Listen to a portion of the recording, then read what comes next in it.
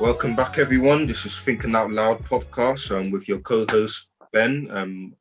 Obviously Jermaine isn't here today, so I'm going to take over for today.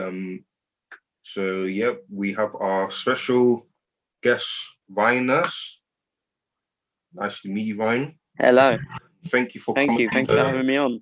Yeah, thanks for coming on the podcast and just to talk about your story. So you said that you went through like a traumatic brain injury. So what was the experience like? If you don't mind telling the audience. Yeah, of course. So, obviously, my name's Ryan Nurse. I am a traumatic brain injury survivor who has also suffered from and overcome depression. So, just over 9 years ago now, I was attacked on the way home from a nightclub, Yeah. and there was no signs of, say, trauma at all. There was no blood or bruising.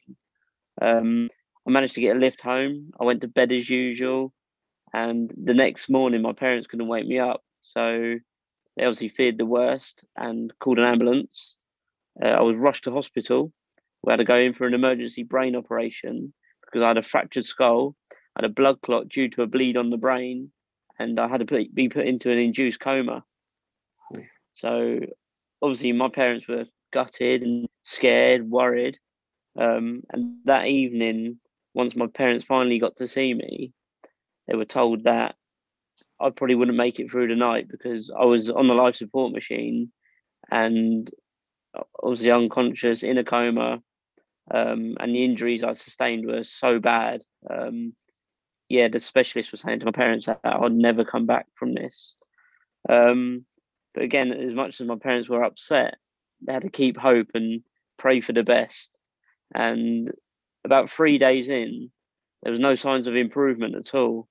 And on the third day, specialists gathered my parents and my loved ones, and they actually told my parents they would advise them to switch the life support machine off because there was zero brain activity, and I wasn't making any response at all. Yeah. But there and then, my dad stepped up, and my dad ultimately saved my life because my dad said to the specialist, like, no, the machine's not getting turned off. Ryan takes time to come to do his own things. Like he's going to take time, to just give him some time. And thankfully, that my dad done that. They did keep the machine on, and maybe about a week later, I started to respond to the point where they were getting ready to wake me up. But again, the specialist said to my parents that if I ever survive, if I do come round, I'd never walk again, I'd never talk again, and I'll be in a vegetative state for the rest of my life. So again, my parents just kept up that hope, and they tried to take me off or reduce the sedation for the coma. The first time now they put me back into a coma because I wasn't breathing on my own. Then I think about a day later they done the same again, but this time I did start responding. I did start breathing on my own, which was obviously amazing for everyone. And yeah, before you know it, I was awake. The first time I remember waking up, I did actually suffer an out of body experience when in a coma. I won't go into it too much because I could speak for ages about this, but Yeah. Well, yeah. I basically saw myself through the eyes of what I honestly believe was my creator, and I was watching myself, and it was a crazy experience. But yeah, when I first woke up in that intensive care unit on my own and realised like that experience that I had was actually real, and I was actually living that. Um, it was hard to digest, but I did.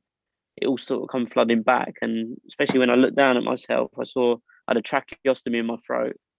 I had pads all on me, like I don't even know what they are, little pads on me. I had needles in my arms, and yeah, it was quite scary to see as well. And before you know it, yeah, I next week or so, um, it got to the point where I was walking on a Zimmer frame, and the first time I ever walked was literally about 10 steps across the hospital ward, where obviously I went to the toilet on my own for the first time too.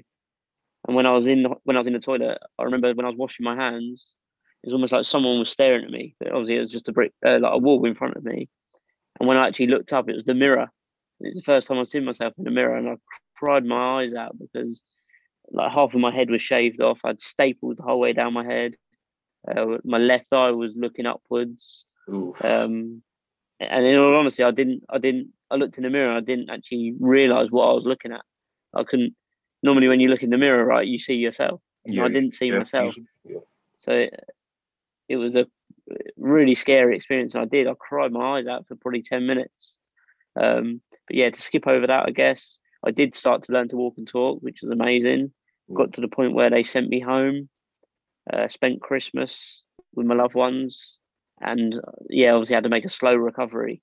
My short-term memory loss and even my energy levels as well was really bad, and this went on for years. To be fair, energy, I'd fall asleep anywhere, Yeah. and also we could be having a conversation like this, and I'll just forget completely what I'm talking about. So that was the whole hospital experience. But if you want, I can go on to the depression that Yeah. started obviously only just recently. Yeah, so I just wanted to ask you, when you went through the coma, was it kind of like a near-death experience? Yeah, yeah, Okay. exactly that. Yeah.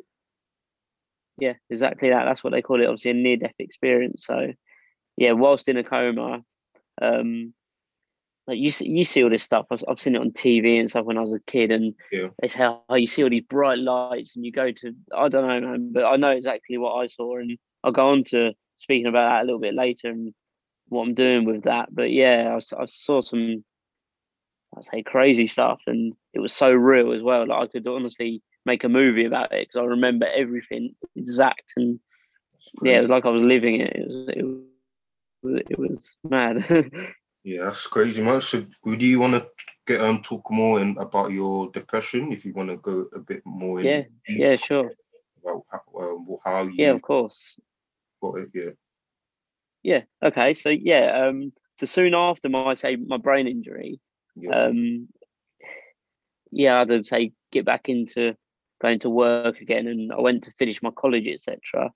Um, but only just a few months after, say, coming out of hospital, um, I soon met, which is now my ex partner, Yeah.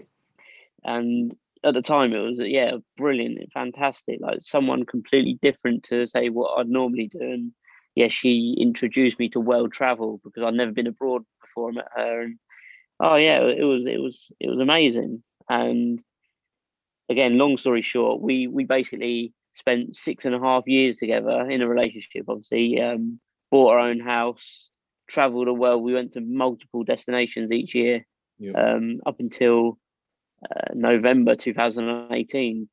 We just got back from Miami, and literally it was like the day after we got back, she just told me like we need to stop spending as much time with each other. And for being with someone that long, like we literally lived in each other's pockets. And I thought like this, something's not right here. Yeah. And as hard as it was, yeah, I gave her the time and the space and everything she was asking for. Um, but the more I sort of give her space, the more we just distance apart. Like we was living with each other for quite a while, making things like amicable. It was horrible for me, especially Yeah. because I honestly thought we were just going to get back together after like a month or two. But that wasn't the case. I remember I spent Christmas, say 2018, 19, spent Christmas alone, which was horrible. Spent my birthday alone. Got to the point where in March 2019, we had both booked um, a trip to go to Cape Town backpacking for 2 weeks, and she obviously didn't want to go anymore. So I sort of plucked up the courage to go on my own, which I now look back and think it was the best thing that I could have done because it just made me realize like my own strength and how strong I really was. So I did go on that trip, but the weekend before I went, I actually went out with a friend for some food, to say like good luck on your trip. And Yeah. um, we actually saw my ex partner out like as we go to sit down. She was on the table next to us with another guy, and obviously Oh, I knew nothing like it. I knew nothing about this. So yeah, it was tough, but it was what I needed to see, because I'd have been making up stories in my head about what's going to happen and things like that, but actually seeing it there with my own eyes, Yeah, it was heartbreaking, but it was also like liberation, like a weight off my shoulders too. So yeah, yeah, that was that. I went to Cape Town literally a couple of days later. Had the best time ever. Met amazing people and took myself outside of my comfort zone. Done some incredible things. But literally the day that I got back, obviously to an empty home now because my ex partner wasn't there anymore. Yeah, literally as I walked through the door, I just started crying because it was just silent. It was horrible, and yeah, I didn't like being alone at the time. Like now, I love being on my own, and I love the sound of the silence. But during that period there, of the relationship breakup, I hated being alone, and I hated the sound of silence. So Yeah, I just walked into this. It was like hell. It was horrible, and I cried. Um, Before you know it, I was obviously going to work. I wasn't enjoying work. I was breaking down at work. I stopped going to the gym because I was just sick of lying to people. I'd put on a brave face and just lie and say I was okay to people, and no one really knew what I was going through because I bottled up all these emotions. But then, just randomly, these bottled up emotions would just burst and come out. And I used to say it was like a shaken up bottle of champagne, and it would just burst and it'd go over anyone that was in, say, that was close to me. And yeah, it wasn't good to bottle up all those emotions. Um, Again, just to skip over a few things because I could literally speak forever. But yeah, yeah. So what happened is I was just going down the hill spiral where it went from not going to the gym to not really eating food. I stopped eating food as much because I didn't want to cook. I was being lazy and I didn't want to get out of bed, and my mental health was suffering, my physical health was suffering, my hygiene was suffering. Um, to the point where I turned to drink and drugs and never really drink and never do drugs ever. yeah, I turned to drink and drugs because I was so desperate for some external happiness. I was looking at people, say, sniffing cocaine. I thought, they look happy. Why don't I try it? And yeah, as much as it made me happy for maybe an hour, it's not true happiness. Like you're always chasing that happiness. And the next day, I just felt 10 times worse. Um, I remember spending hours at night where I wouldn't get. Some days I wouldn't sleep a single hour in the night because I was so focused on finding happiness from somewhere else. I used to Google how to be happy, and I'd click on every single website, and I'd go through it the whole night. Um, yeah, which was, I look back now and I think happiness, it comes from within, like it's an inside job, right? So um, yeah, got to the point where I took myself to the doctors, prescribed me antidepressants, which I didn't take because I thought there would be some sort of other. I only exhausted all avenues. Like there's something else that I could try. So I went back and I managed to get CBT counselling, yeah, which again it didn't work for me, sadly. So I lied about that and I pulled out of that early. I just pretended that I was better when I wasn't. So I got myself out of that after maybe a month. And yeah, it did make me feel worse. Um, and then there was literally one day that just flipped the switch and just changed my mindset completely. And it just started the road to recovery, I guess. And it's just one thought. And yeah, I was sat there at home on a weekend, crying my eyes out as I usually did most weekends, just on my own. And randomly, a thought came in my mind, and it said, "Could I live with the thought of dying with regrets?" So I just asked myself the question, and the answer was obviously no. Um, and there and then, I just literally flipped my mindset. I don't know what I'd done, but I just started to look back on my life and look at all the things and all the adversities that I've already overcome. So say my brain injury was probably the biggest adversity I will ever face, other than death. So I knew that I'd overcome that. So depression, as hard as it was probably worse than the brain injury from my point of view. But I knew I could overcome it because I'd already overcome literally death. So I began to journal, to write things down, to practice gratitude every day. Because one thing I say to a lot of people, like I used to wake up every morning because I didn't want to live at one point. I used to wake up and I used to literally wake up, and the first thing I'd say in the morning was "fuck you," and I'd just say "fuck you" just to the world. So I didn't want to wake up. But then I flipped that on the switch, literally upside down, and I started to wake up every morning and say "thank you," and I still do it to the day now. I just wake up, first thing I say, open my eyes, and I just say "thank you," because every day that we wake up is a gift, you know. Yeah, And absolutely now that I right. look back, my nightmare was somebody else's dream, and that just goes to practice gratitude, because someone someone in the world was going through a lot worse situation, and they would have loved to have been in the position that I was in.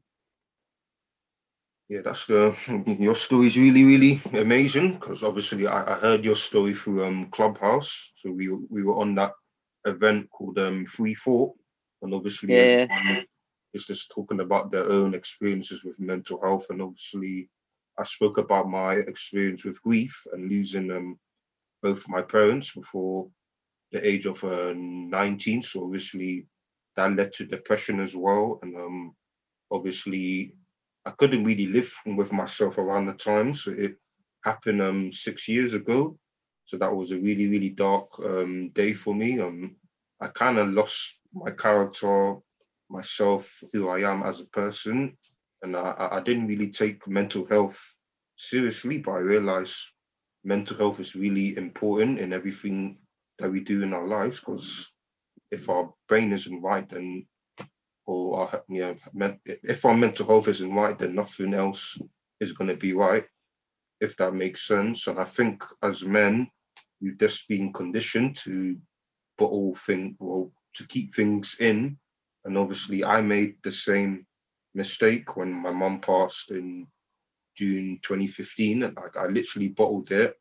I didn't let it out, but I think that's possibly the worst thing that anyone with grief can do, is just bottle things up. Like sometimes you just gotta let it out, because keeping it in does more harm than good, if that makes sense. So yeah. totally agree with you. And yeah, no, thank you obviously for sharing that with me again, because I find you inspiring for being, say, vulnerable and showing your authentic self. Because vulnerability, to say, as what you're saying there about men always feel like they need to be strong and not cry or not show emotions at all, but I don't believe that's the case, and I'm sure you don't agree either. Because when we're happy, men, women, whoever, when we're happy, we always show people how happy we are. Yeah, Say if we've achieved something, we go and tell everybody. But when we're sad, we just bottle it up. But emotions are there to be. We need to let these emotions out, because we can't bottle emotions up, because if we do, they will come up at a later date, and they will come up worse. Um, so vulnerability, in my eyes, is actually a superpower, because there is so much strength within being vulnerable and just being your true self, the self that you are worried to show other people, but that is you, that is who you are. Um, yeah, so vulnerability for me is an amazing thing, and I think that everybody should be vulnerable. yeah. So I don't know why with I think when it comes to society, I think they think that men should be strong, or that we shouldn't cry, or it's just, I think society just still has that older mindset of I don't know, typical masculinity, or like I definitely still believe in traditional masculinity. Like we still gotta work, gotta be on our purpose as well. But obviously at the same time, we're still human, because we're still gonna have emotions. Even like women will also have emotions. That, yeah. Um, yeah, the best things that I have found personally, um, in helping me, say, start the process to overcome, say, my mental health issues, was number one, obviously writing things down, because by writing it down, it's tangible, and then you can see what you're dealing with. Like my mind, my brain was so bogged up with thoughts. Like it was like my head was pressurized. There was no room for these thoughts to be released. But as soon as I started to think on paper and just write things down, my mind was relieved of that pressure, where I could then begin to think positively and think of solutions as well. And then the next step was obviously speaking, because again, I believe the power of conversation can literally save lives. Yeah, yeah, absolutely right. Yeah. So could you talk about more about so what happened after your depression? So what did that Yeah. lead to? So that did you find purpose in your um in your life? Yeah. No, great question. So when obviously I said earlier about when I literally flipped my mindset that day, I used to say that house that I was living in, my old house, Yeah, it was almost like a prison. I was like a prisoner in my own home. Um, and by practicing gratitude, I noticed that just small things I started to attract. I become like a magnet. I yeah, started to attract these positive things, and before you know it, it was literally like again like a flip of a switch. Um, I got a message or a phone call to say like that this is your release date. Like this is when you need to sell the house. The house is going. yeah, You're moving out date, and yeah, I just felt like a prisoner that had been given their release date, and I just felt so relieved of that pressure again. Um, and again, it was only maybe a week or however long it was later. Say to the moving out day, I left it all to the last minute. I didn't ask anybody for help when I knew I should have, but I yeah. just again just thought I'd be able to do it all on my own. I was packing up the van till about midnight, and I still hadn't got it all done. I still had Oh, things to take out, and I had to be moved out for that obviously that night for the new people to move in the next day. So yeah, I was rushing and sweating, and yeah, once I'd done it, I did do it, and it was gone midnight. Obviously, I walked around the house and I sort of took everything in, and again, I practiced gratitude. I just said thank you to the house for all of the good memories. As much as there was bad memories, there was also a lot of good memories. So just said thank you to it.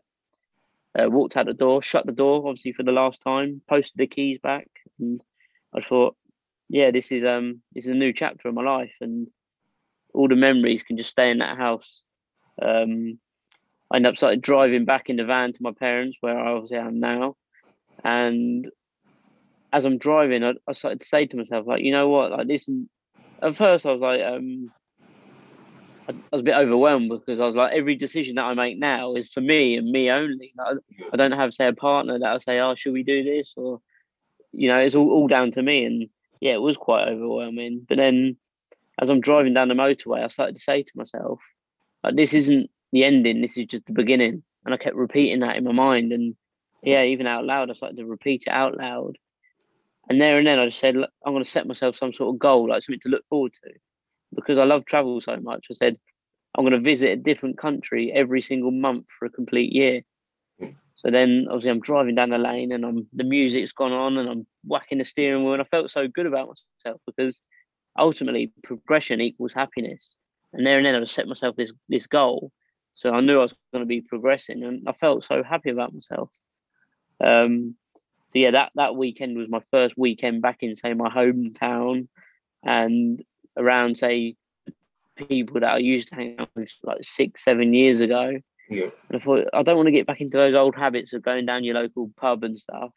But why don't I show my face? So I went down to a pub and see a load of friends and people that I knew from school, and they're all saying to me like, "Oh, you've split up with your partner and you moved home," and I'm like, "Yeah." And they go, "So what's your plan?" I was like, "Well, I'm going to visit a different country every month for a year." And they're like, "Oh, yeah, wicked." So few people were like happy for me. A few people were a bit like, he might do. yeah. One guy, obviously drunk, just randomly said, how could a fool with a head like yours travel the world on his own?" And I didn't know what to say to that, so I Oh, took a that's step back crazy and stuff. I just thought, yeah, literally that's what I was like. I didn't know what to say, so I just sort of thought about it. I thought, you know what? So I put my drink down. I said, you know what? I said, I'll show you how I do it. And there and then, I literally just got a taxi home, back to my parents, obviously, and I just booked a one-way flight to Croatia for like a few days later. I went into work on a Monday and I told my boss that I'm going to Croatia a couple of days time, and he goes, "Yeah, go for it." So that was the start of my trip for every month for a year, which I stuck to.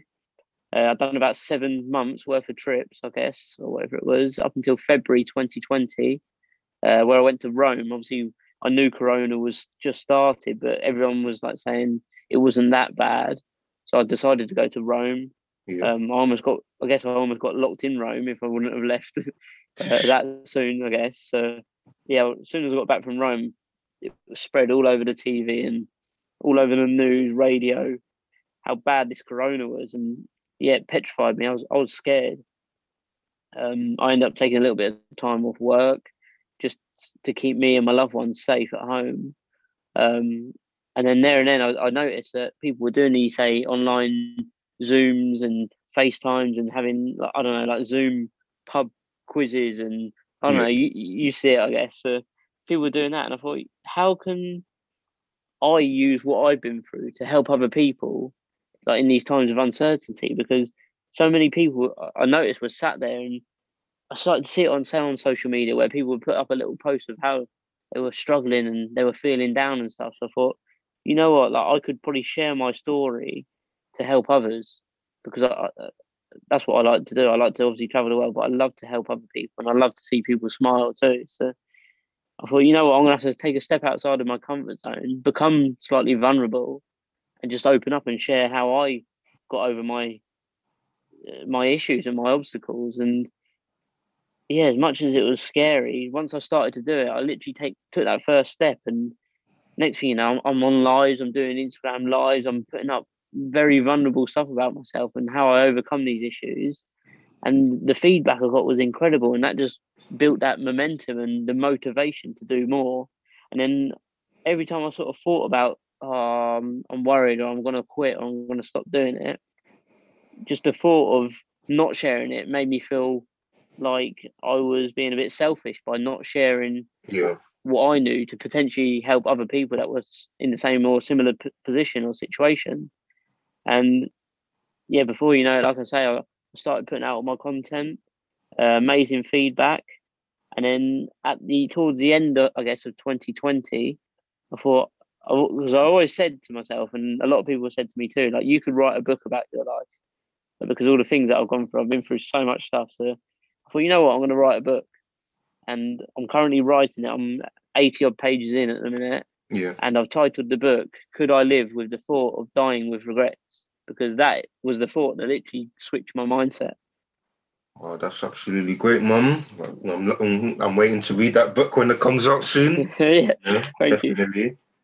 So yeah, so it's crazy how when you go through adversity, you go through situations that you think that you couldn't get out, but once you have that belief that you can do it, it starts with your words, like because words can also lead to action as well.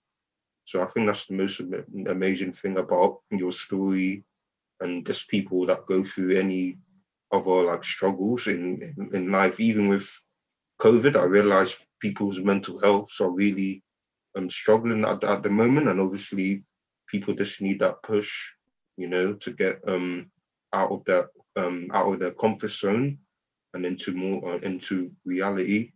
So I think we just need to keep bringing awareness to mental health, to being vulnerable, and yeah, and just helping other people, because life is tough, Yeah, mate, Yeah. I totally agree with what you said there, and it almost makes me go back to becoming vulnerable because I truly believe like when we do become vulnerable, that is when the true healing happens. Yeah. We become vulnerable and open ourselves up, but by doing that, we start to heal ourselves. And again, like I can just go back to my situation. By me being vulnerable, is when I noticed myself. I was just healing. And I just felt so comfortable sharing my story because at first, yeah, it made me upset by just speaking about all the stuff that I'd gone through. Yeah, it made me really upset. But now I can just talk about it, and I'm feel like joy and excitement because I know by sharing my story, I can help so many people feel comfortable about opening up and sharing their story and starting to heal themselves. Because, like you just said, like throughout this whole lockdown period, there's a lot of people that are suffering obviously from mental health issues, and Yeah. there's a lot of mental health issues that are getting raised or brought to the surface that maybe people that thought they didn't have. So yeah, this is a great time to become vulnerable and just share because the more people speak about it, the more we can help each other heal. Yeah, definitely, man. That's absolutely great. So Ryan, would you want to leave us with two things to the audience? So what are your advice on how Yeah, that's a using great question, actually. smart? I've got two things, actually. So, Yeah, the first thing that I'm going to say is if anybody is suffering, don't suffer in silence. Reach out to somebody. Sometimes it's not even a family member, sometimes it could be a stranger online, like myself, like you, Ben.